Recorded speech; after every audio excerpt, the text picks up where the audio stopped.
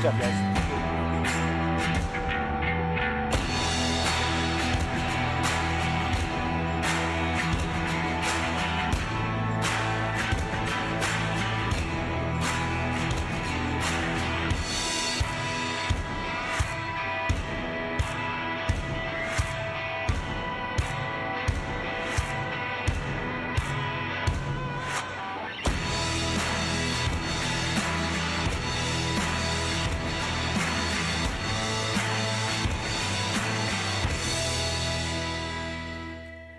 Now, I know some of you may not know this. In fact, I met some new people earlier who definitely do not know this, but I am known to ruthlessly make fun of Ronnie for the size of his shirts, right? Like just constantly mock him for the size of his shirts. But I do want to get ahead of something here. As I was getting ready this morning, I did realize that my pants could have been painted on. And I'm fine with that. I chose to wear them anyway because you know what? You're not the boss of me. I'll wear whatever I want, right? Here we do have something in common. We all kind of have this. It's the same for you as it is for me. Nobody likes being told what to do. If you're a parent in the room, you discovered this super early on with your kids. In fact, it would look something like, "Hey, I'm not trying to ruin your life.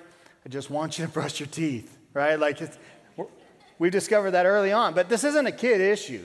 It's not a kid issue at all. In fact, this is a human issue. You see, I wear my seatbelt because I want to be safe, but I really don't like being told I have to. I don't like some government agency telling me I have to. A lot of people who ride motorcycles, they wear their helmets, but they don't like being told they have to. I buy my kids food, but I don't like being told I have to. And we don't like it, even though in most cases, we're all well aware of this, in most cases, what we're being told to do is for us. It's for our good. It's for our safety. It's not like there's some public official sitting on the side of the road getting joy out of the fact that everybody has seatbelts on as they drive by. So we know that it's for our good, but we still hate it. We still hate being told what to do. So why is that? What are we ultimately hoping for? What's our actual goal? I think our actual goal is autonomy. It's probably not the word you thought of. In fact, it wasn't the first word I thought of. But really, if you break it down, that's really what the American dream is. Autonomy is being able to do what you want to do, when you want to do it, with enough money to pay for it and keep you out of trouble if you get caught.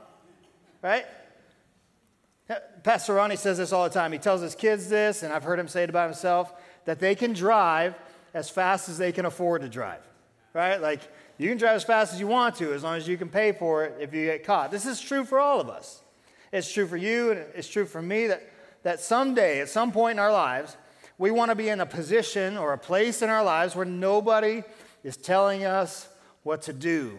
It's an alluring goal for all of us because we're convinced, you're convinced, and I'm convinced that once I can call all the shots, all my own shots, I'm going to call all the right shots.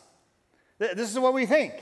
This is why we're so baffled by. You're baffled by it. I'm constantly baffled by people who have extraordinary autonomy and then they blow it.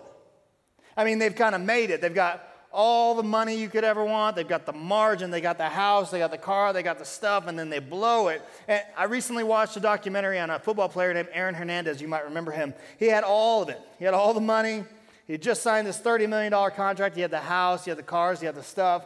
And then he made decisions in his life that cost him his entire life. In fact, it eventually cost him his life. And that's just one example that I thought of. You can think of more, I'm sure, where you're constantly left wondering, why did you do that?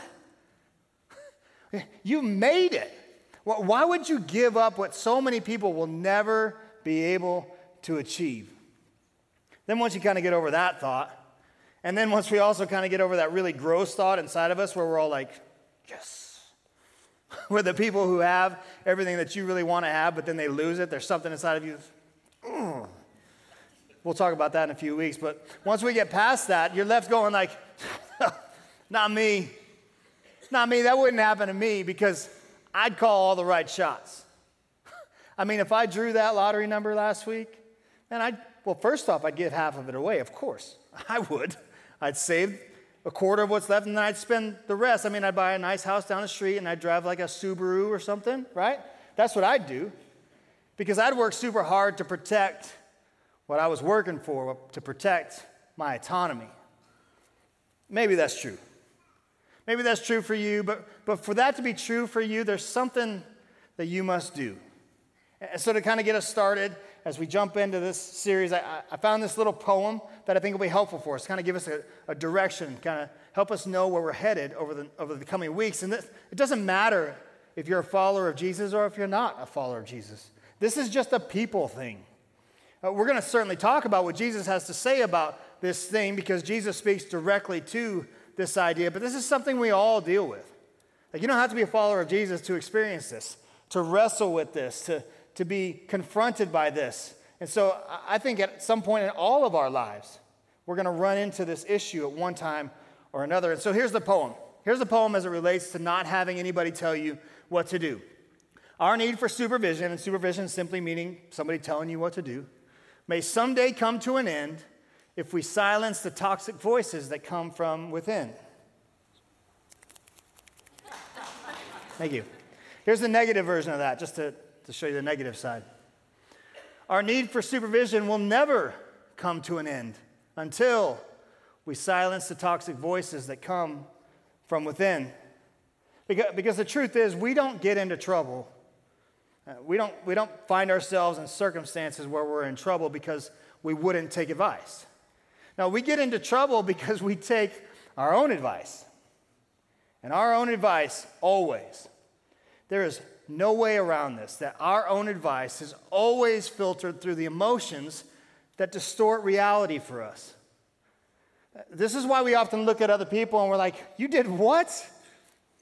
And then sometimes we look at ourselves in the mirror and we say, I did what? What was I thinking? What was going on?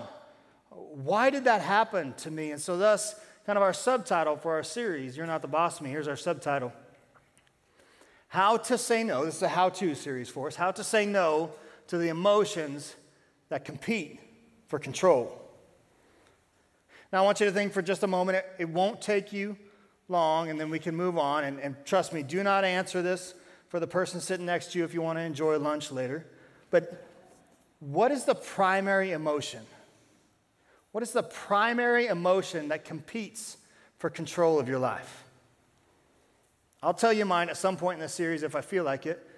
But all of us have sort of a primary thing that surfaces pretty quickly for us, and it competes for control and often wins control of what we say, what we don't say, how we say it, how loudly we say it, in what tone we say it, and who we say it to. And it also competes for control in terms of how we act. It competes for control of what drives our behavior.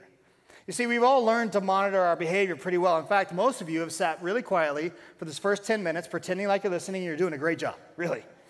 But we've learned to monitor our behavior so that we can get job interviews. And then we've learned to monitor our behavior in that job interview so we can get the job. And then later so we can keep the job. And we monitor our behavior so we can get a date. And then we monitor it so we can get a second date and a third date. And we monitor our behavior so we can get married, and definitely monitor it so we can stay married. But Jesus, and this is why I think you should consider becoming a follower of Jesus. Even if you don't quite understand or know if you believe everything about what the Bible says, Jesus invites us. He invited his first century followers, and he invites us to begin taking monitoring to a whole other level.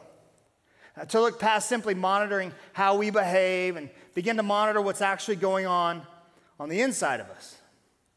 In fact, his suggestion, and if you already are a follower of Jesus, just let me tell you, this is much more of a command for you. But his suggestion, his command is so profound. It has profoundly shaped my life. This is why I'm so stinking excited about this series. In fact, Ronnie called me on Monday to give me an out. I had lost a staff member a while back, and so I've been doing that job as well. I've got a lot on my plate, and Ronnie called me and he said, hey, are you sure you don't want me to preach this series? And I'm like, dude, don't steal the only thing that brings me joy. Plus, they've had to listen to you for like 3 weeks, and I'm sure they're ready for a break. So, but this command, this way of thinking, this concept, this principle that I'm going to introduce to you a little bit later today has so profoundly shaped my life. It's It's shaped the way I function and manage my marriage. It's shaped the way I manage relationships with other people. It has changed how I parent my children.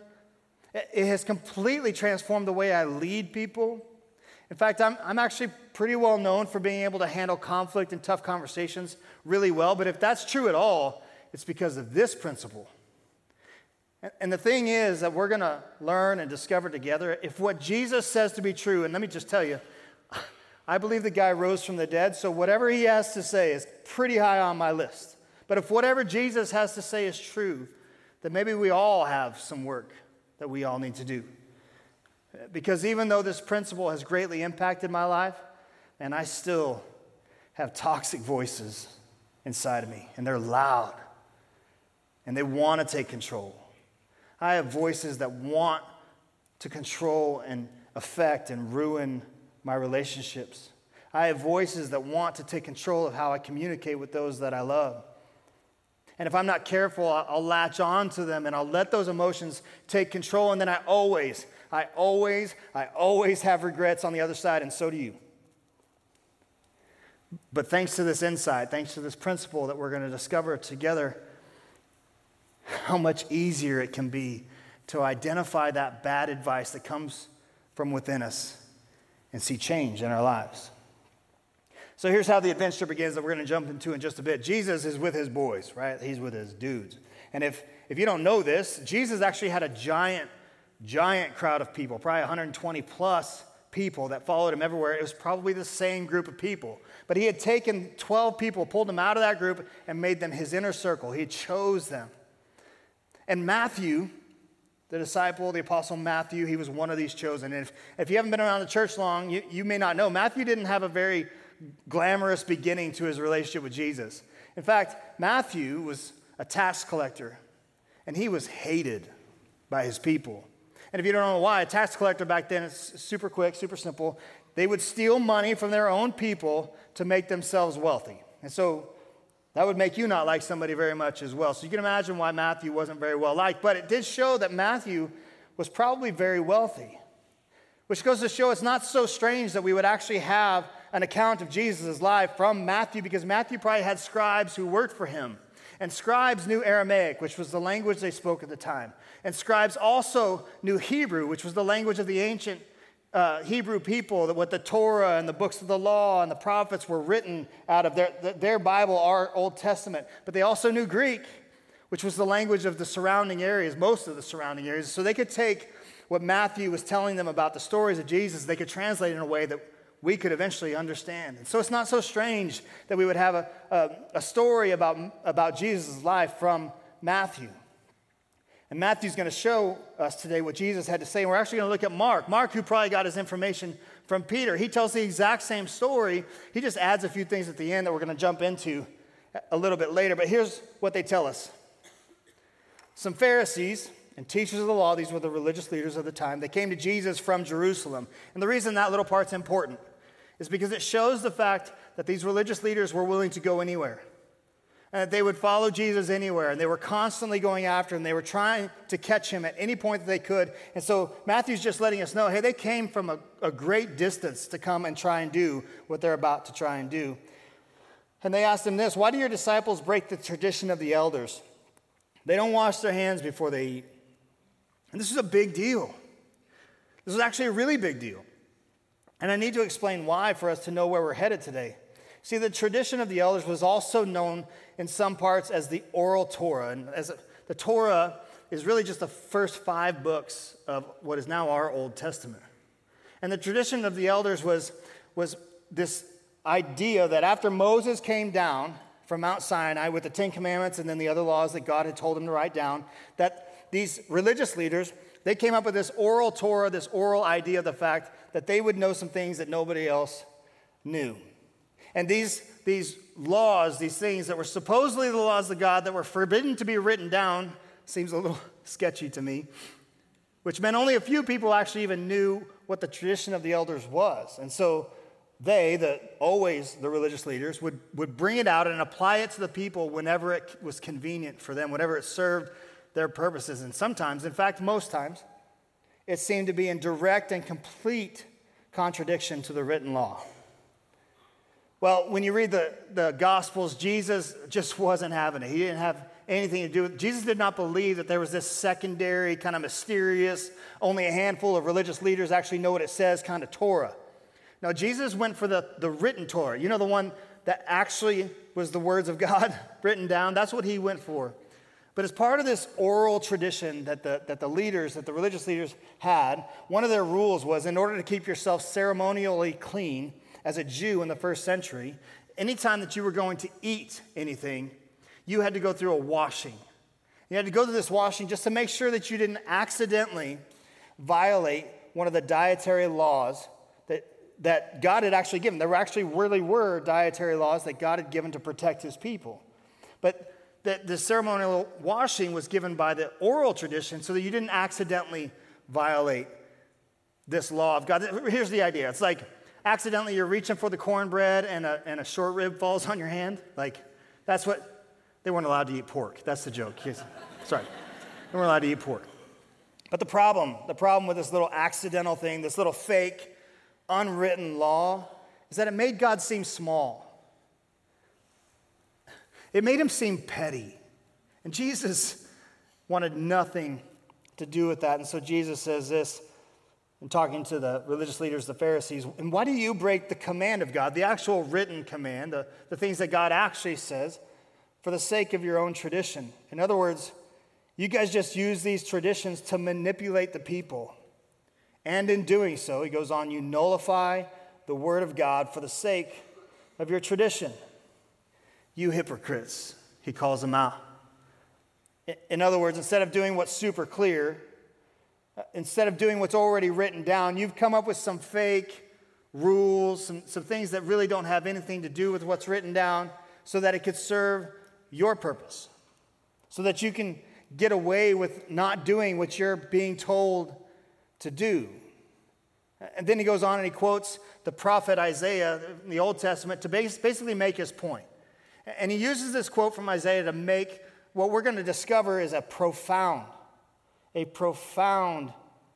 insight that's going to kind of be the driving force, the direction for our next few weeks. And here's what he said. This is actually God speaking through the prophet Isaiah. He says this: these people, they honor me with their lips. In other words, they've learned all the right things to say, all the right things to do, but their hearts are far from me. They're just playing a game. They've turned religion into a game, and by the way, a game that they can always win. I don't really need to tell you this, but I will. Religious leaders, religious systems have a tendency of doing just that. It happened back then, and it still happens today. I'm sure you know it. Creating rules to the game. And it just so happens that they can always win the game because they can always do the rules because they wrote the rules, and they can use those rules then to manipulate the people. Well, as Jesus is going through this teaching, a crowd gathers, because a crowd always gathered when Jesus was about to stick it to the man, and he was just about to do that. And so Jesus looks around, and he's got the crowd, and he points to them, and he draws them all in, and then this is where I wish I could have been there. I wish I could have been there because he drops a bomb. And when we read it, it's not going to feel that way to us, but I'll explain why. He drops a bomb, and then he drops the mic and walks away, right? It was awesome. I just can imagine being there. And here's what he said. Jesus calls the crowd, and he said, listen and understand. What goes into someone's mouth, accidentally is kind of what he's inferring here, but what goes into someone's mouth does not defile them. And the reason that would have sounded insane to everybody, his disciples included, is because it sounds as if he's going directly against the law that they've lived their lives by. The law that says that they can't eat certain things. The law that says that if they do eat certain things, that it would defile them. Jesus is saying what would seem to be the exact opposite. In other words, he's saying that this does not put them at odds with God. God is not that small. God is not that petty. He's not a got you kind of God. He's not a God that'll put you in timeout for breaking some accidental kind of breach of etiquette, if you will. But Jesus says this, but what comes out of the mouth is actually what defiles them, and then he drops the mic and walks away, right? And his disciples, they're like, oh yeah, he got you. Boom, boom. And then just like in fashion for the disciples, then they're like, but I have no idea what he's talking about. Do you know what he's talking about? Because I don't know what he's talking about. All they know is that their guy won, and they're with that guy, so ergo they win too. But that's about all they know. And so once they were out of kind of earshot of the Pharisees and really the whole crowd, because they didn't want to look dumb, they come up to Jesus, and Matthew records this, probably him who asked the question, hey, do you know that the Pharisees are pretty ticked about what you just did? And by the way, should you ever start a comment to Jesus with, did you know? Never mind. That's usually the end of that one, right? And Jesus answers them, and he's so offensive in this comment. Leave them. Just leave them. And he's offensive because they've been their leaders their whole life. Leave them. They're blind. Just walk away. If the blind lead the blind, they'll both fall into a pit. It was a phrase they would have known as an offensive phrase. And then I love Peter. Peter is awesome because he does what we do. He'd be like, hey, Jesus, I know what you meant. Of course, I know what you meant. But Bart, he's kind of dumb. So Peter says, Jesus, will you explain this parable to them and us, I guess, us too, whatever. And then Jesus' response to them, and it doesn't seem as harsh to us, but I think it was harsh, probably said with a little bit of jest. Jesus says, are you still so dull? Now, if you haven't been paying attention, just kind of come in with me here. I need you to hear this part. In this next statement, in this next part of the conversation, Jesus allows us an awesome opportunity to catch a glimpse of what's most valuable to him. And then ultimately, what's most valuable to our Heavenly Father. But before we read that verse, here's a little spoiler alert that I want to share with you. God is not most concerned with how your behavior affects him. Man, I'm telling you, when I wrote that down this week, it hit me hard. And it hit me hard because I believe that there are tons of people in this room and watching online who have lived their lives opposite of this, who have lived their lives believing that the things that they do, their behavior, that's what affects their relationship with God. But what we do, our behavior is not what he is most concerned about. Now, let me just say something about that. We're going to move on after this. If you're part of a religious system, including Christianity, including this body of believers, where someone stands on a stage or a platform like this and they have a microphone like this and say, for you to keep God happy with you, for you to stay in God's good graces, for you to continue to have God's salvation, for you to have God's love, you have to do this or you have to do that, and it all has to do with some sort of formal religious tradition or to-do list, then you should run away. You should run away and you should follow Jesus. Because Jesus couldn't have been more clear than he's about to be. He couldn't have been more clear than he's about to be that the Mosaic Law, which we're not even a part of anymore, but that was the context of the time that he was speaking, the Mosaic Law was not given to keep God happy. It was given for them. The law, the things that we know we're supposed to do, it's given for us. It's given for you, for your best interest, for your best health, for your longevity of life, for everything. It's given for you. So Jesus was clear, God is not in the business of keeping himself happy by manipulating and controlling your behavior. So Jesus goes on, and I love this part. This is Jesus' humor, which, by the way, we don't ever read it as Jesus' humor because usually when we're reading the Bible, we turn on some soft music and we light a candle and we dim the lights. But this is Jesus' humor. You got to imagine, we're talking about 12 men who were on a 3-year camping trip. Like, if you don't think there was some humor, especially some bodily function humor, which we're about to hit on, then you don't know 12 guys. You've never been around 12 guys on a camping trip. But here's kind of where we're sitting. Jesus says this. Remember, he's being funny. I think he's being funny. Do you see that whatever enters your mouth, it goes into your stomach and then out of your body? Like, I think he's smirking at them a little. It's a poopy joke, right? If you weren't picking up on it. And the disciples are like, yes, Jesus, on a good day, at least twice. I see that. It's pretty obvious. But here's the point.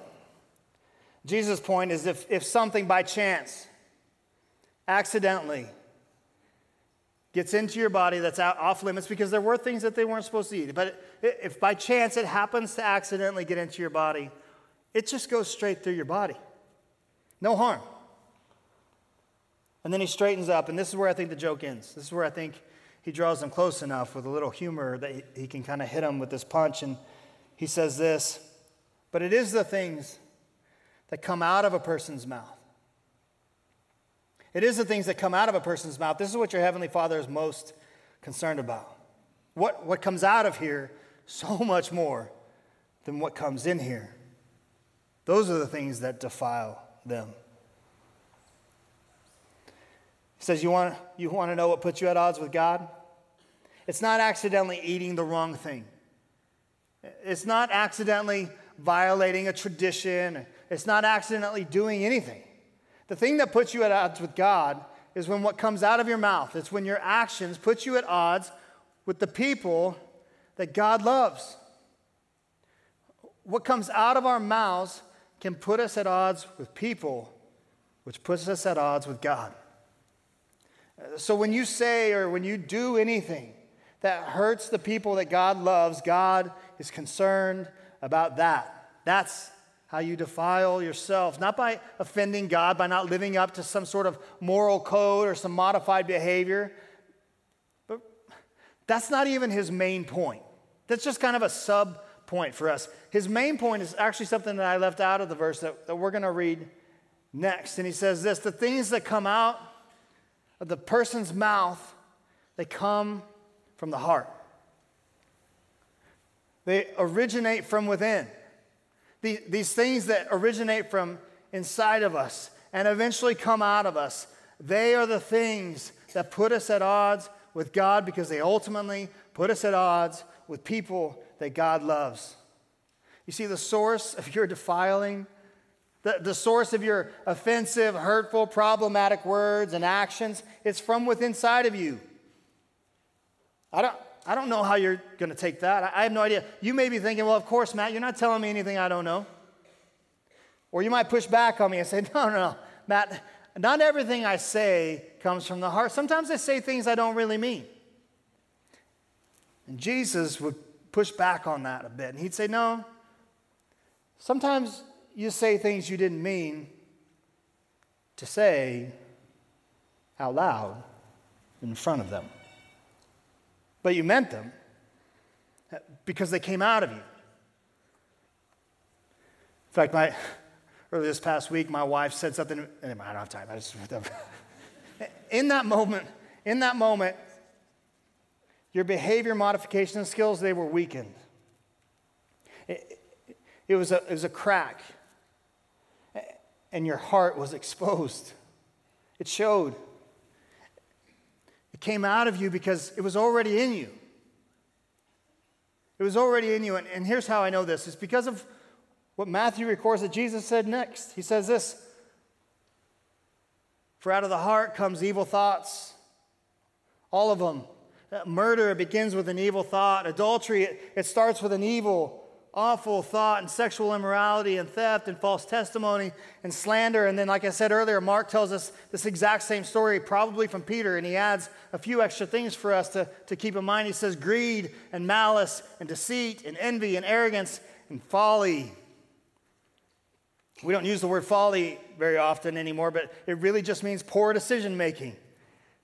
How many times in your life can you attribute a tough situation or a little bump in the road of a relationship because of just some poor decision making? These are the things that defile a person, but eating without washing your hands? Come on.